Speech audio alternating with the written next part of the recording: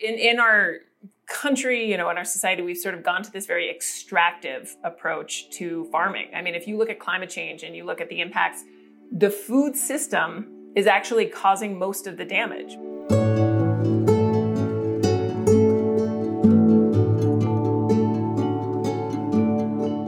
Welcome to Good and Grounded. I'm Jim Licko, and as always, I'm joined by my co-host, Laura Love.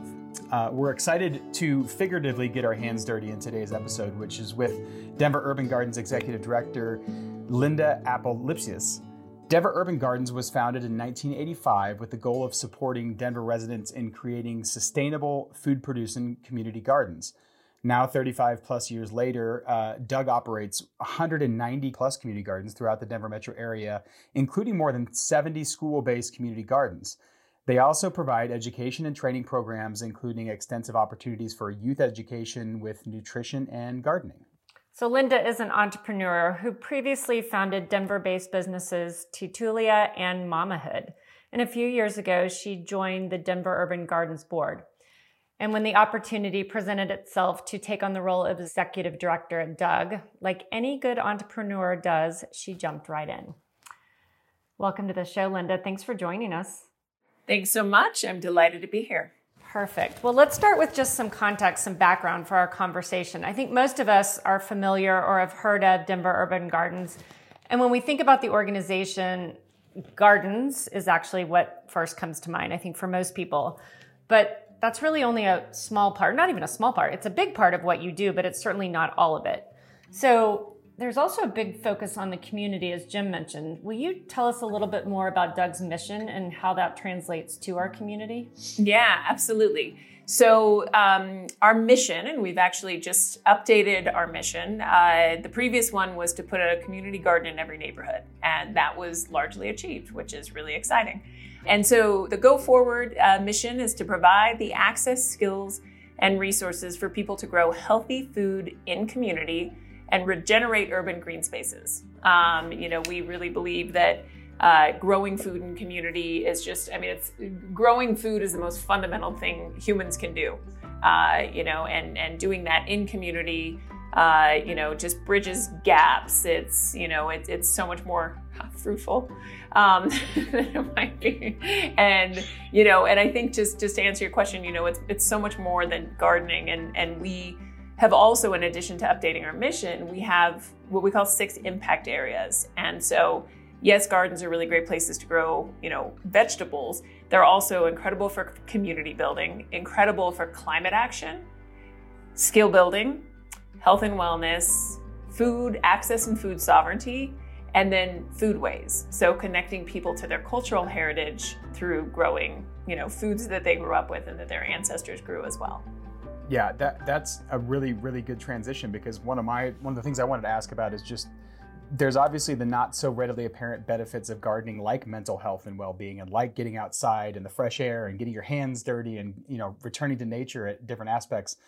I know you garden personally as well. What have you experienced, and what have you heard from your gardeners about their experiences since the pandemic hit when it comes to mental health and actually having that as an outlet, having the garden as an outlet to connect, I guess, to the earth and their community in different ways over the past couple of years?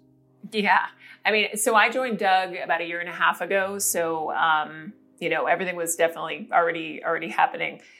We have had more people say that our gardens saved them. We were actually able to keep almost our entire network open, and many community garden organizations around the country shut their gardens. So these were safe outdoor spaces that people could come together in community, and gives me chills. It's not just were they able to be around other people safely, they were digging in the soil, and the mental and physical health benefits that just even come from digging in the soil, and sort of all the microorganisms that are beneficial that you're interacting with, and also in being empowered, right? To grow your own food. So much was so out of control for so many people, sort of in the depths of the pandemic, and to get back the food access, the food sovereignty, to be in the driver's seat on, such an important aspect of your life, it was really crucial. And so I think this was just a critical kind of through line for people. when everything else was dissolving and, and they were being cut off in so many other ways. So really, really grateful that we were able to keep the gardens open and support the community that way.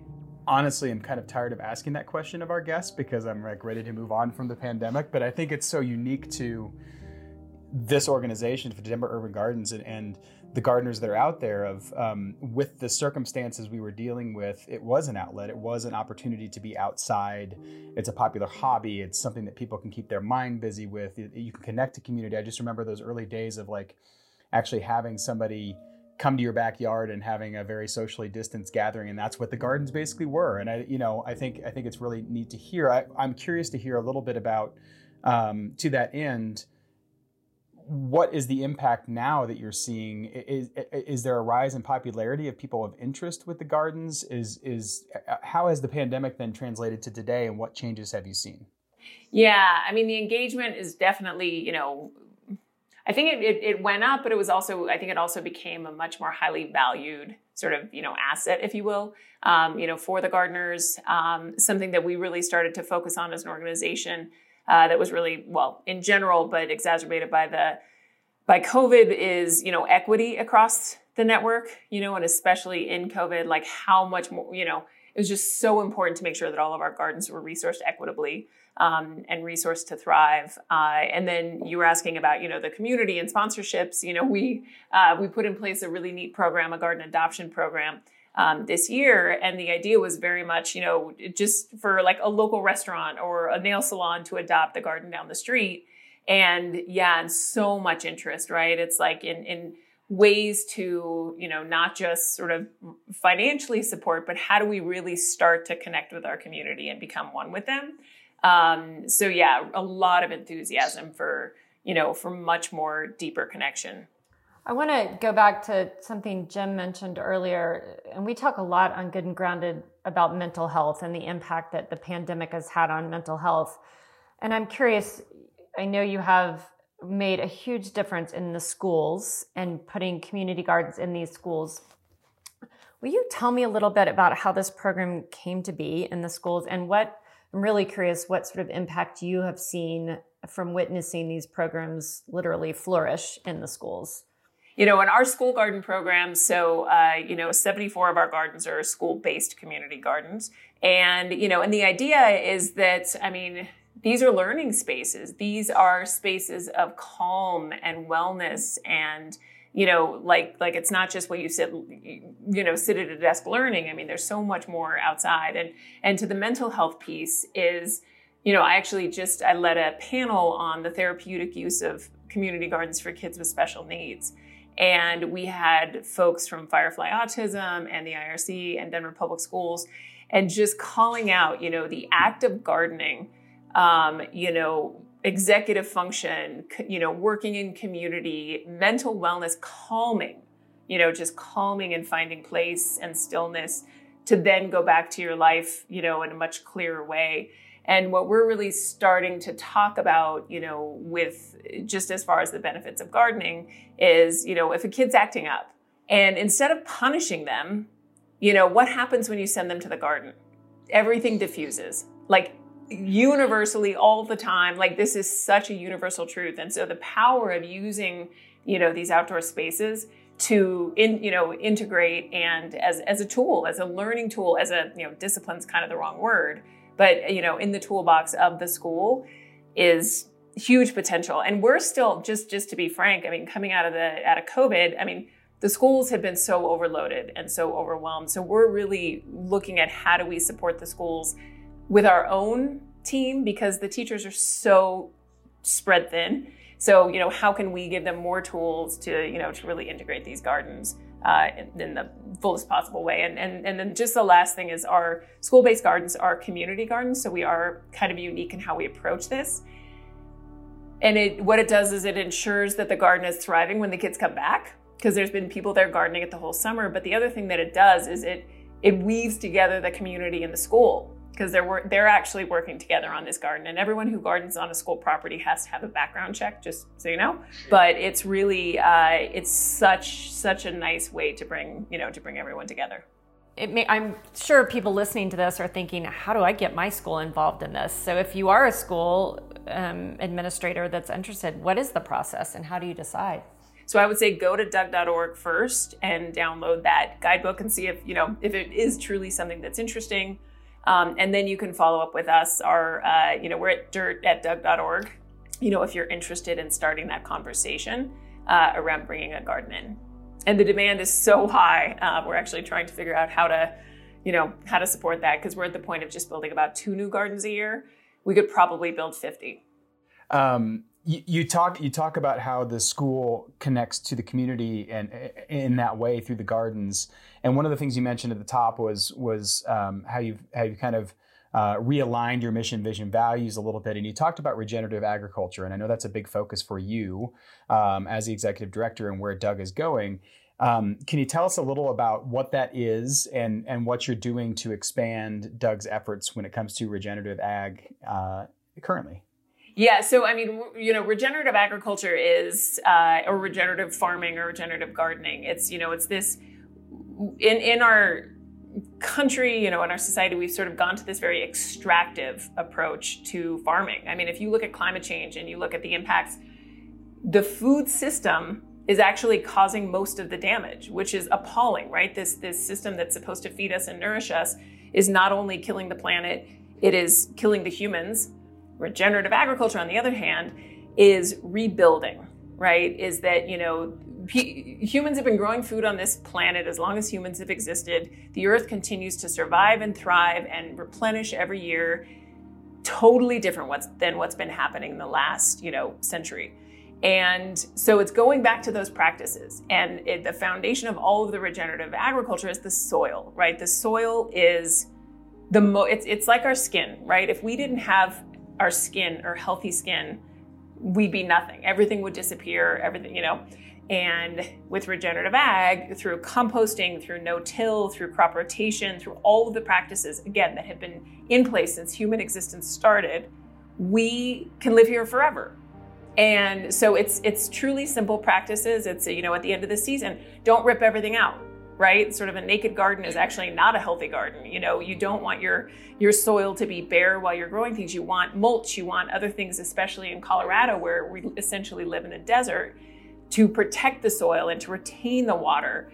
It's pretty exciting. And one of our new initiatives kind of along those lines this year is we're going to be introducing food forests to our gardens. And that's really sort of an extension of regenerative ag and permaculture principles by introducing perennials and vertical growing spaces, really for biodiversity, to protect the soil, to retain water, and more shade. So that's really exciting. So we're going to be adding food forests, perennials, bushes, vines, to existing Doug gardens. And then going forward, we'll probably be doing some freestanding food forests as well.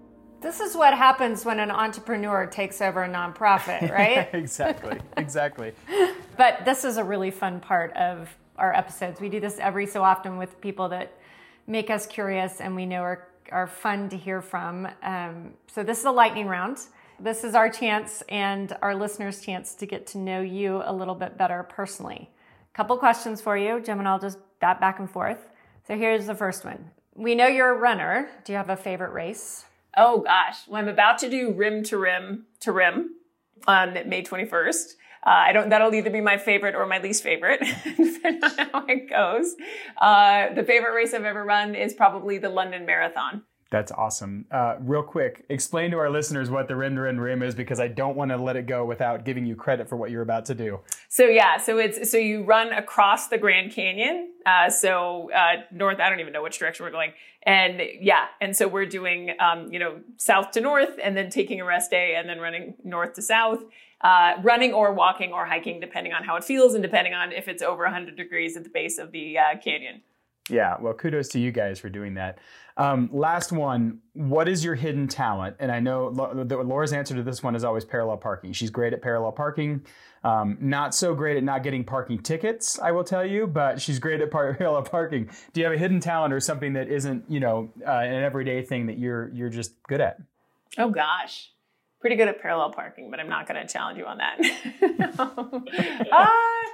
I don't know. I think the thing that comes to my mind is I really like to make people laugh, especially really grumpy people. is how can you break through? That's a great talent. I love it. That's awesome. Thank you. Thanks for entertaining our lightning round. One kind of summarizing question, I guess, just what's next for Doug? I know you have some exciting new beautiful garden beds going down at Commons Park, which by Union Station, which I walk by frequently. I also know land is limited, expensive, it's precious. How does Doug continue to grow and expand on its mission? So we've actually, we've put in place a bold goal to sort of quantify, where we're going. So where are we at? We're at 2022. By 2030, so right now we have 33 acres under cultivation. Our goal is to get to 50 acres. Right now we grow, or 650,000 pounds of food is grown in the Doug network. We aim to get that up to 1 million by 2030. So that's where we're going, but how we're going to do it isn't necessarily building a bunch of new gardens. It's the food forest that I talked about. It's going deeper in Denver with a network to, help increase yield and productivity. It's even backyard gardens or balcony gardens. It's just helping and supporting people in Denver to grow more food. So we just going deeper, doing more of what we do, making sure that we're equitably supporting the community and connecting the community. All right. Well, we always like to leave our listeners with a call to action, something if they're listening to the episode, they can do to get involved. Outside of corporations jumping in and partnering with you, are there other ways that your everyday citizen can get involved with Doug? Yeah, absolutely. I mean, you can support Doug as a steward, which is sort of monthly support, or just join Doug Online, which is our online community, and just help us grow this community. You can join a garden. We still have spaces in gardens. And then the last thing is that we're a volunteer-run organization. We have 15 people here, but we really run this organization based on volunteers. So if you go to our website, we have constant volunteer opportunities. Some of it is just helping us pack seeds in the office. Some of it's work days. So please go and see what those volunteer opportunities are. And get outside, get dirty, hang out with your friends, and join us. It's perfect. And you gave me a parenting tip. When my kids are fighting, I'm sending them out to the garden to work it out there. Linda, thanks so much for joining us. We appreciate your time, and we're excited to see what is next for Denver Urban Gardens and the community. Well, thank you guys for the invite, for what you do, and this was a blast.